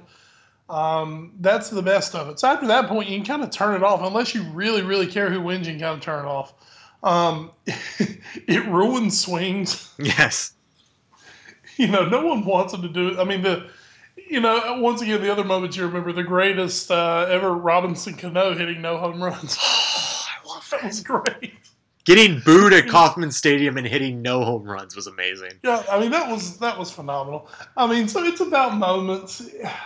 I don't even really care how they do it. You know, because It's going to be on in the background at my house probably anyway, unless I'm actually watching something else. Which, if it's on, isn't it usually on Monday nights? Yes. Well, never mind. I'll be watching Raw. I don't give a shit. Yeah. But it's what it is, man. It's a home run derby. It's like the dunk contest. I'll watch it over the dunk contest. At this point, yes. There's a point where I would have said no, but I would say at this point, yes. Yeah, but that's because no one's in the dunk contest anymore. Yeah. I mean, it's like guys who were the 10th pick in the draft every year who are just there because, wow, we're great athletes and we can jump. We can't do anything else. And once Vince Carter did it, it jumped the shark after Vince Carter was just the greatest thing since sliced bread. So, but hey, whatever. Go for it, baseball. You know, at least they are trying to mix it up and make it a little more exciting, I guess. Mm-hmm. What's most exciting is letting juiced up roid guys hit loaded baseballs 500 feet. That's what's more fun. Oh, absolutely. I guess, you know, you talk about moments. You have 93 when Ken Griffey Jr. Was parking balls onto Utah Street at Camden Yards. You have, 2002 at Miller Park where Sammy Sosa, I think, hit one like 500 feet and hit into like an actual electric box. You had the Josh Hamilton one, which was just phenomenal. And again, he did not win that year. You were correct. Justin Morneau actually won that year. And so, yeah, that's really what it boils down to. It's more just the moments. And, I mean, I could probably ask you, who won last year, Wes? Oh, shit, if I know. There you go. So that's what it is. And this year, Mike Stanton's, Giancarlo, yeah, is not going to be in it because he's hurt. And, I mean, he's literally like, he's one of the only guys I care to watch take batting practice at this point. Yeah. And he's not going to be in it because he's hurt. So yeah, I would watch Trout in it, but I don't think he's going to be in it. God, I hope not. I mean, if I'm the Angels, I'm not letting Trout anywhere near that. No. I mean, because once again, it does have a history of mucking up a swing. Yep. All right. Ortiz had a really good round at Safeco, didn't he? Actually, Ortiz has the most home runs in home run derby history. Over a career. Yeah. Yeah, Ortiz had a really, really good round. I think it was in Seattle. I believe. Let me see. I just had this up, so let me pull it up again here. They do list on the Wikipedia page for it some of the records. Ortiz, if that was 2010. No, that was in Anaheim, but he did hit. He had 32 overall in that home run derby, and that was his best year. He has hit 77 though in the home run derby over his career, which is 7 more than Kenneth Griffith Jr. did. Let's put him in. The Red Sox aren't winning anything else this year, so. Well, yeah. Oh, that is depressing. All right, let's not talk about baseball anymore, Wes. Let's move to college. First, we'll do college chicks. Yeah. I guess. What do you want to talk about? Let's talk about first a little bit of sad news. Bo Ryan, this will be his last college basketball season. Been a great caretaker as the men's basketball coach at the University of Wisconsin, taking them to back-to-back Final Fours, including this year's championship game where they lost to Duke in the finals. But just a great coach, a great guy, and someone that, while some fans may be kind of glad he's gone and hope that Wisconsin plays maybe a little more up-tempo and offensive basketball, just really, really knows how to coach the game. Big Ten basketball don't care. Next. All right. Well then, sorry to the Ryan family. Apologies from us. Sure. Well, you brought it up. Let's talk about my favorite guy in the world, Colin Cowherd. You introduced the story because you brought it up. So today, Cowherd, and this was on today's show, Cowherd had Jim Harbaugh on for the first time ever. Of course, Cowherd is, contrary to what many people feel about him, he is a major national media guy, ESPN Radio. He has kind of that, I would call it kind of the prime time, daytime show. It has the 10 a.m. to 1 p.m. slot. Yep. Can be very controversial. Mm-hmm. Sometimes makes his own controversy. I personally have been a Cowherd fan since he started, since he took over the slot from Tony Kornheiser. I've been a fan for a long time. Don't agree with everything he says. Do agree with a lot, though, because I just think he is a smart guy who I think just tries too hard sometimes. I do believe he's intelligent. Has very good relationships. I mean, Ed, hey, we should love him. You know what he said on the show today, Ed?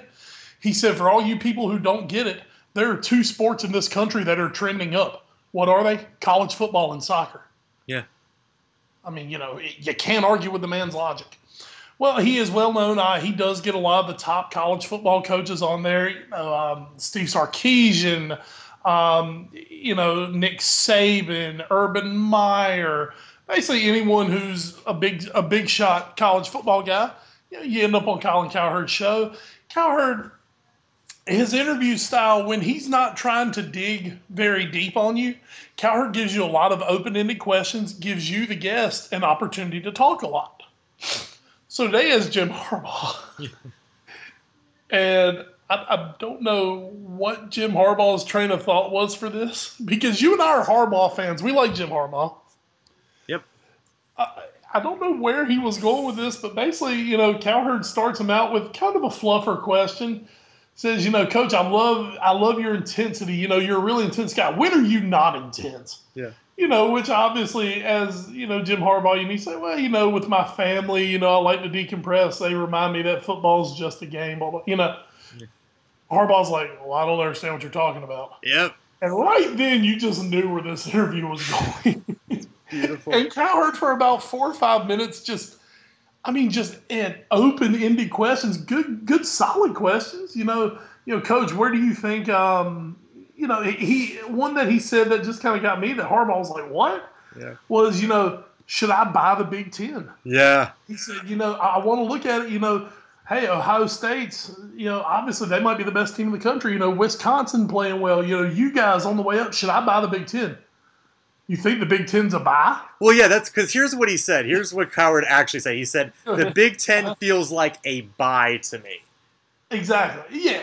And I think if you were listening to the way he was talking, you understood what he was saying. But if you're Jim Harbaugh and you're crazy intense and you don't give a shit. Harbaugh took that totally a different way, and it's like this thing could never, it's kind of like a remote control airplane. It just never got off the ground. Yeah. So Cowherd literally about halfway through is just like, you know what, Coach, this ain't gonna work. Let's just kill this while we got a chance. Oh God. And I mean, he went on to say, sometimes as media members, we have a clunker interview. He said, that was a clunker interview. What can I say? He said, I still like Jim Harbaugh. He said that interview just did not go well. Of course, he was killed by Michigan fans. Yeah. Because, obviously, two Michigan fans, he went into that with an agenda. Oh, yeah. Which I do not believe one bit that Colin Cowherd had. Colin Cowherd's agenda is to get the top guys back on his show. Yeah. Which, look, you and I, we don't go looking to piss off high school coaches in the fall, do we? Nope. Why? Because we want them back on our show. Yes.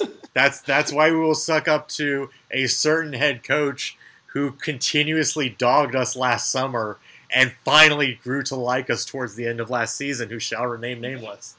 Exactly. So, for Cowherd, personally, I thought Cowherd was fine. I mean, he gave a few soft questions, but then I thought he asked some really good questions, and Harbaugh just seemed to not be in the mood at all to answer questions today. It's like he didn't want to be forthcoming with anything. It was almost like you felt he's like, I'm Jim Harbaugh and I want to be combative as shit today. So he was. So it was an interesting segment of radio. I'll say that much. At 2:21 p.m. today, Coach Harbaugh did actually put out a tweet in it that reads, in my experience of participating in interviews, I have found it takes two to produce a clunker! I'll take 50% responsibility for this clunker.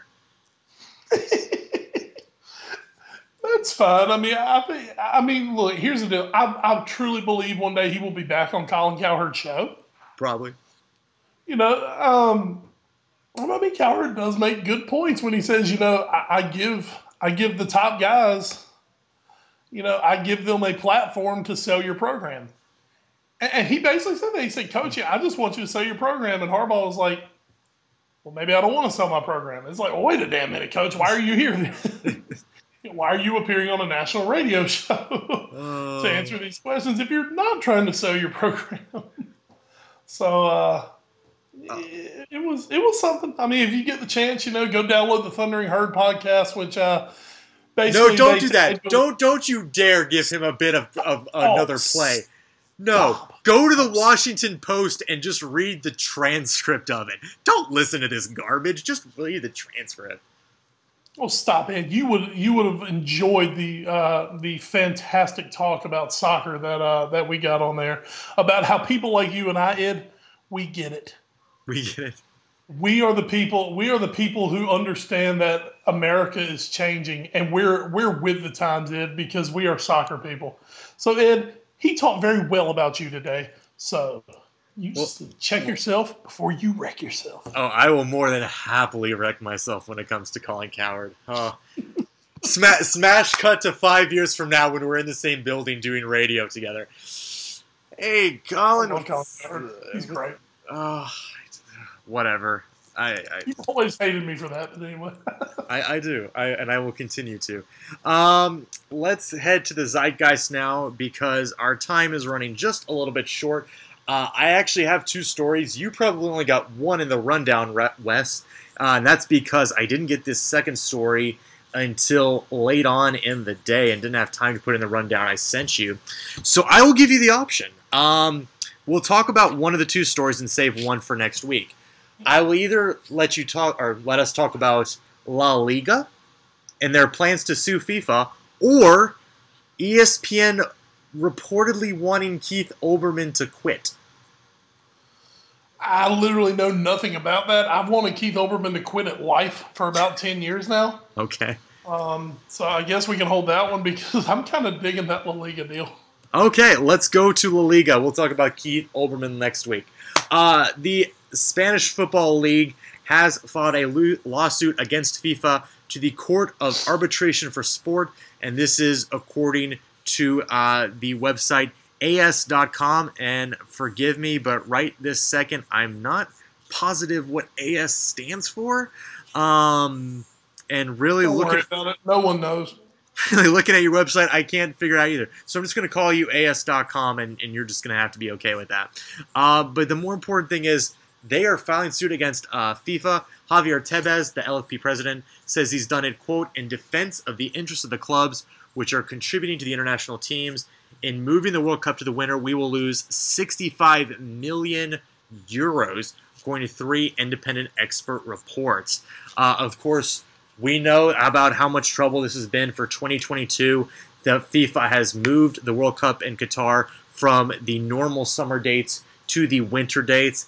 They also involved go ahead and giving Fox the broadcast rights already, I believe, as well as Univision, for 2026 to make up for it. We've talked about it in length in this podcast.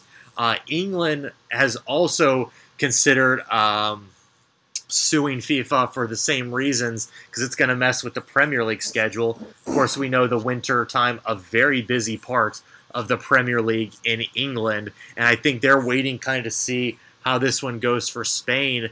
The Premier League, Bundesliga, and Serie A have all supported the initiative of Tebas, but only morally. Certainly they have not dared to sign the agreements. There is still much fear of FIFA, said the LFP president, who justified his move by saying using legal channels where there is a difference of opinion is what civilized people do.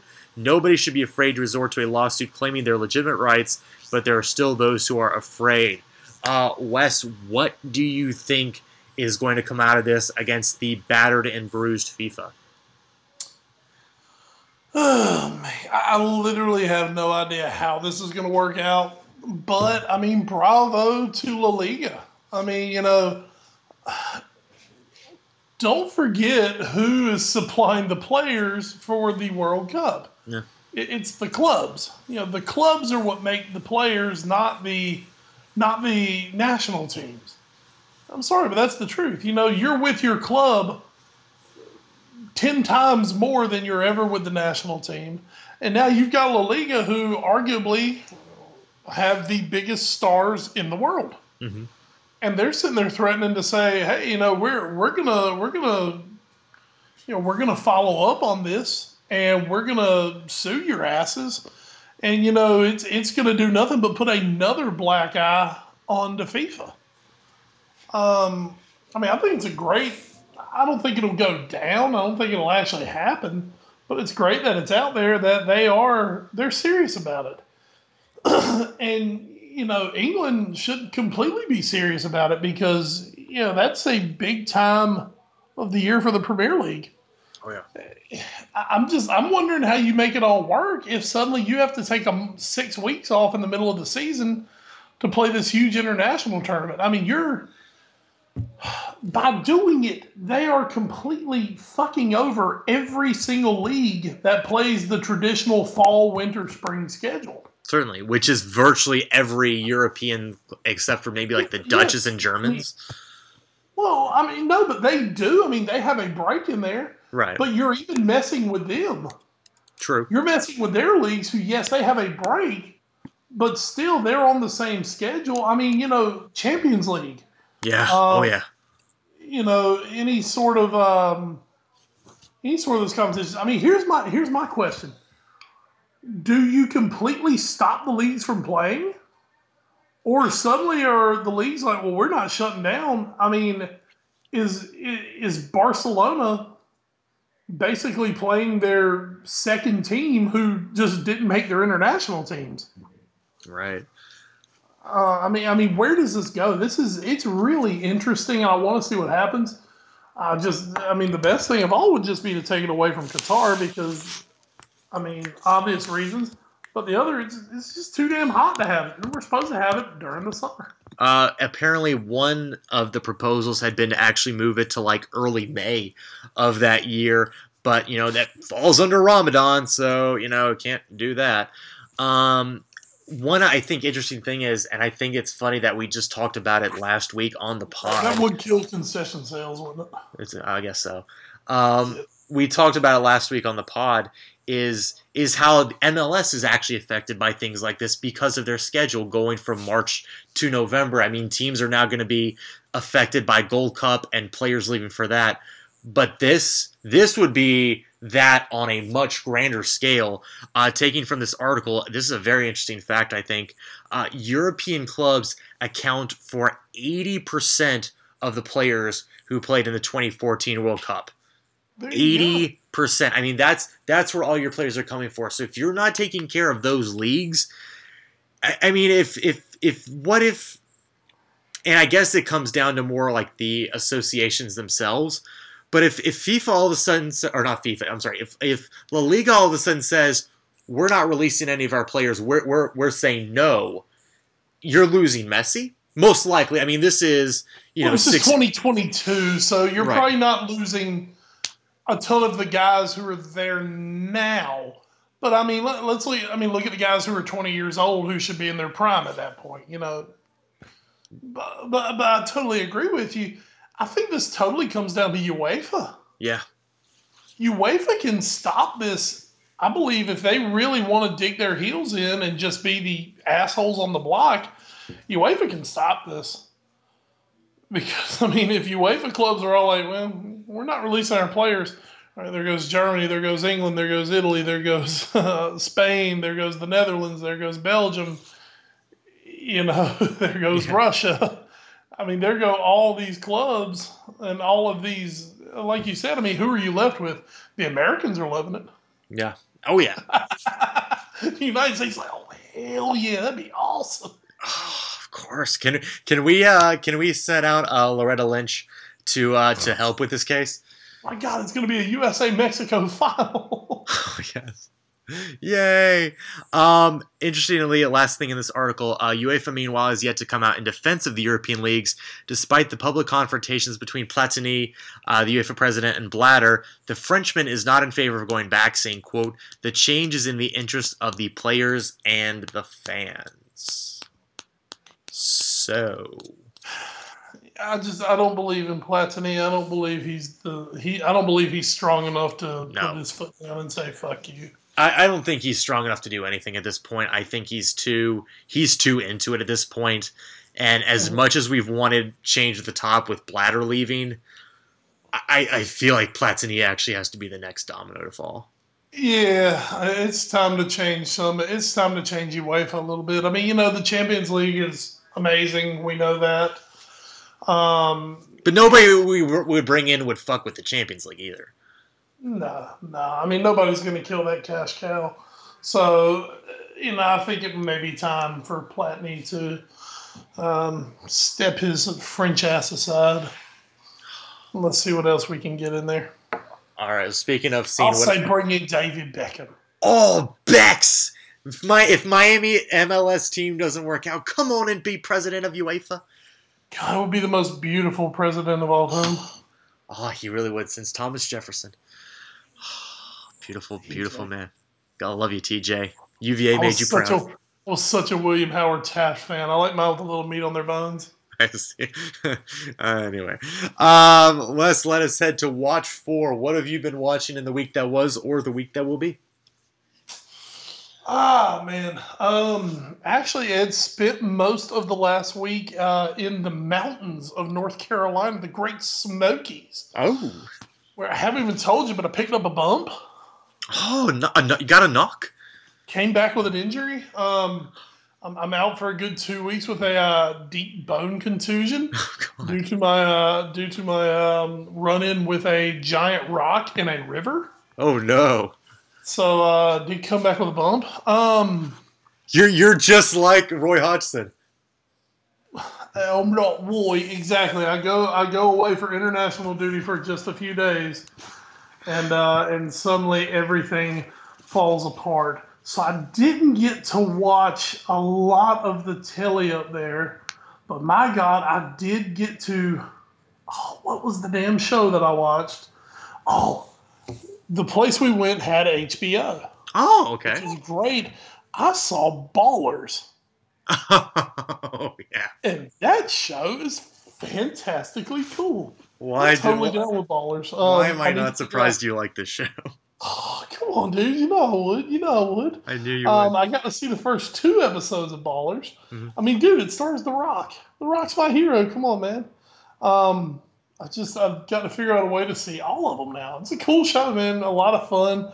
The Rock is basically a former pro football player who has turned into an agent, and it's cool, man. It's pretty freaking cool. All right. It's entourage with football players. Anyway, The Rock, dude, he can kick everybody else's ass, and that's all that matters. That's a fair point. The Rock also starred on my absolute favorite TV show, which is Raw. So come on. Well, we'll talk about that in a second. As we go to the other end of the spectrum, I'm going to talk about a show I just finished up season 1 of. This past Monday night, I binged it like crazy and waiting patiently for season 2 next year. And that is Assassination Classroom. Oh, what a great show that is, coming us from the only good thing Japan has for us, and that is anime. Assassination Classroom, the story of a group of delinquent middle schoolers who are sentenced to the E-Class, the group of flunkies that are in the bottom tier of a prep school. They're sent away to the old campus, which is all crappy and dilapidated. And the story begins as this creature destroys 75% of the moon and then tells the governments of the world, I will destroy Earth in 1 year, but before I do, I will go teach this class, and I will give every one of them a chance to kill me. And that's where we learn Koro Sensei, as he's called, Koro being the Japanese word for unkillable, Sensei, of course, being teacher. Koro Sensei teaches these kids life lessons through the guise of assassinations and murder. And that really is all you need to know about this show. An amazing slice of life anime. At the end of season 1, not going to spoil it, but we're only halfway through the year of the timeline, so excited to see what the next 6 months brings for Nagase and the rest of the gang of the E-Class, who have really started to come into their own. Very, very proud of those kids. So that's what I watched this past weekend. All 22 episodes. Very, very good. It's on Hulu. And Wes, on that note, with 2 diametrically opposed television shows, tell us one thing we can both agree on, and that is getting so wrong. Wow, Ed, you just blew me away with that selection. Oh, it's a great show. It's a really good show. Right. Okay, so wrong this week. Yeah, I actually have it on in the background right now, rewatching it because I had no soccer to watch. As far from the headlines I saw, you're one of the few people who did.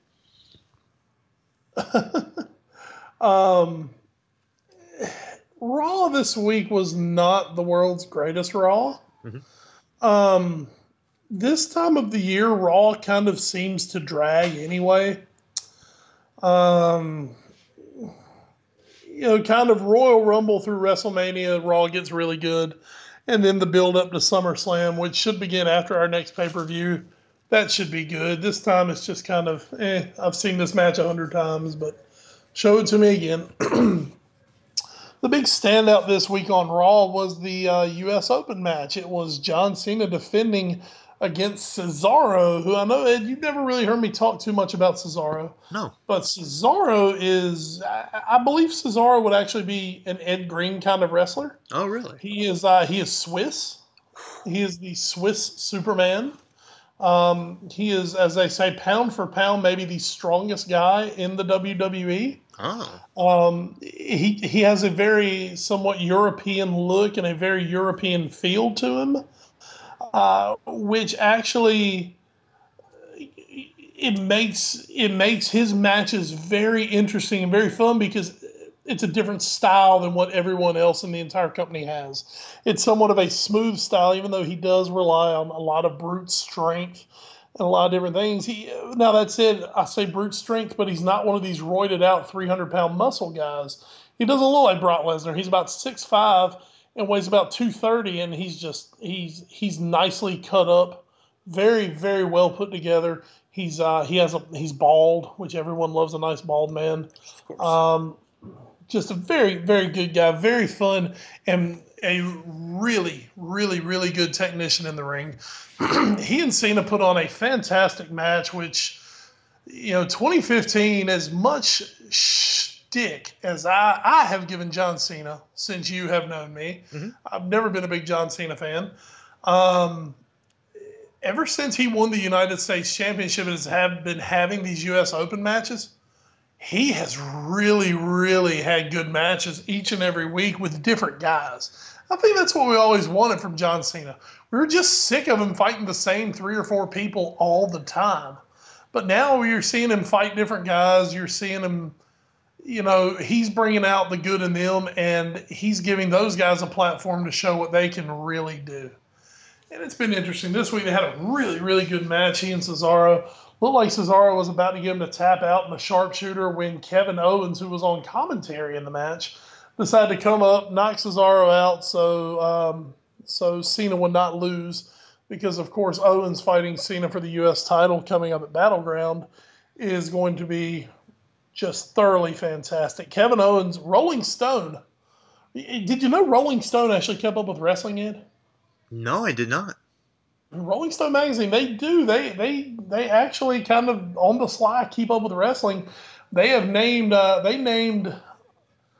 Kevin Owens the wrestler of the half year thus far. Oh. And that really says something when this is a guy who has just debuted literally in the last 2 months, that in that time period he has made such a huge impression. But he has. He's been I mean, he's the most watchable thing on Raw each and every week right now. He's fantastic. He's big, he's physical, and he can talk so much shit.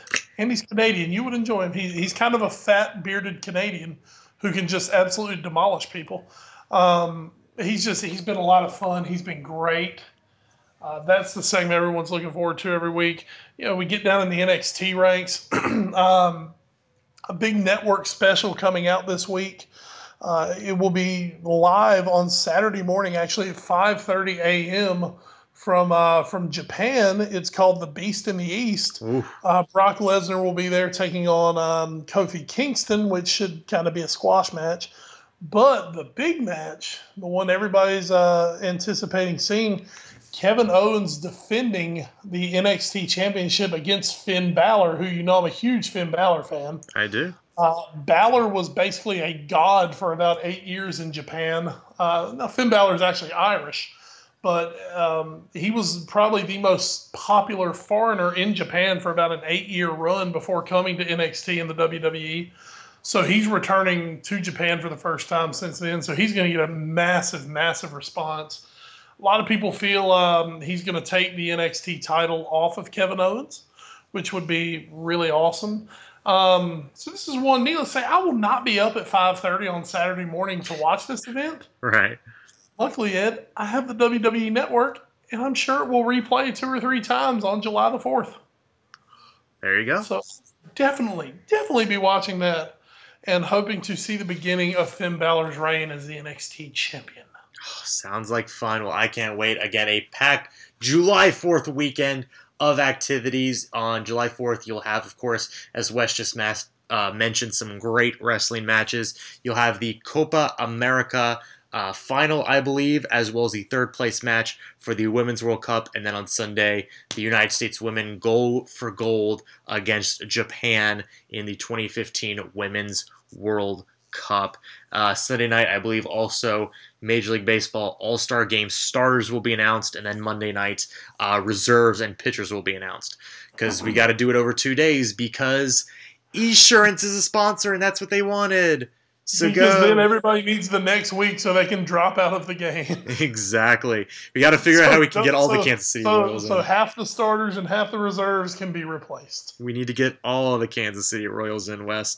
But that is going to do it for our episode 61 of the All New Sports Show, the podcast. Next week, we're going to have another tremendous episode. We'll be recapping, of course, the Women's World Cup final and the Copa America final. We'll be talking more silly season news.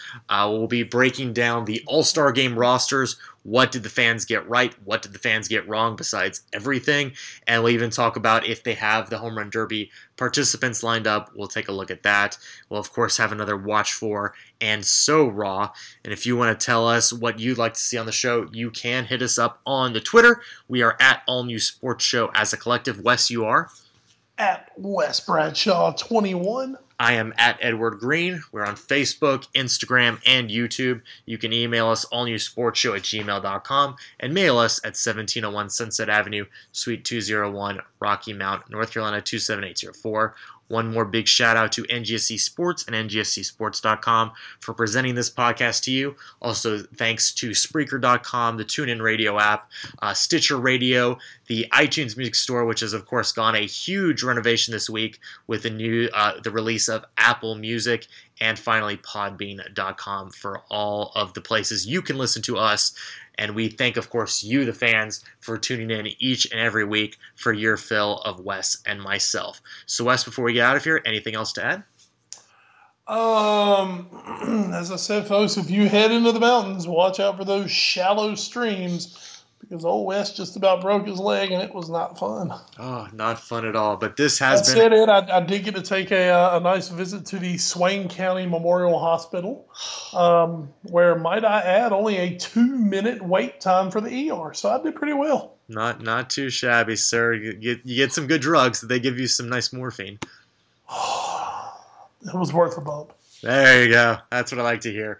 Tons of drugs abound here on the All New Sports Show as we're getting out of here. So for McCullough, Wes Bradshaw, and producer Des, I am Edward Green. Thank you so much for joining us here this week on the All New Sports Show, the podcast.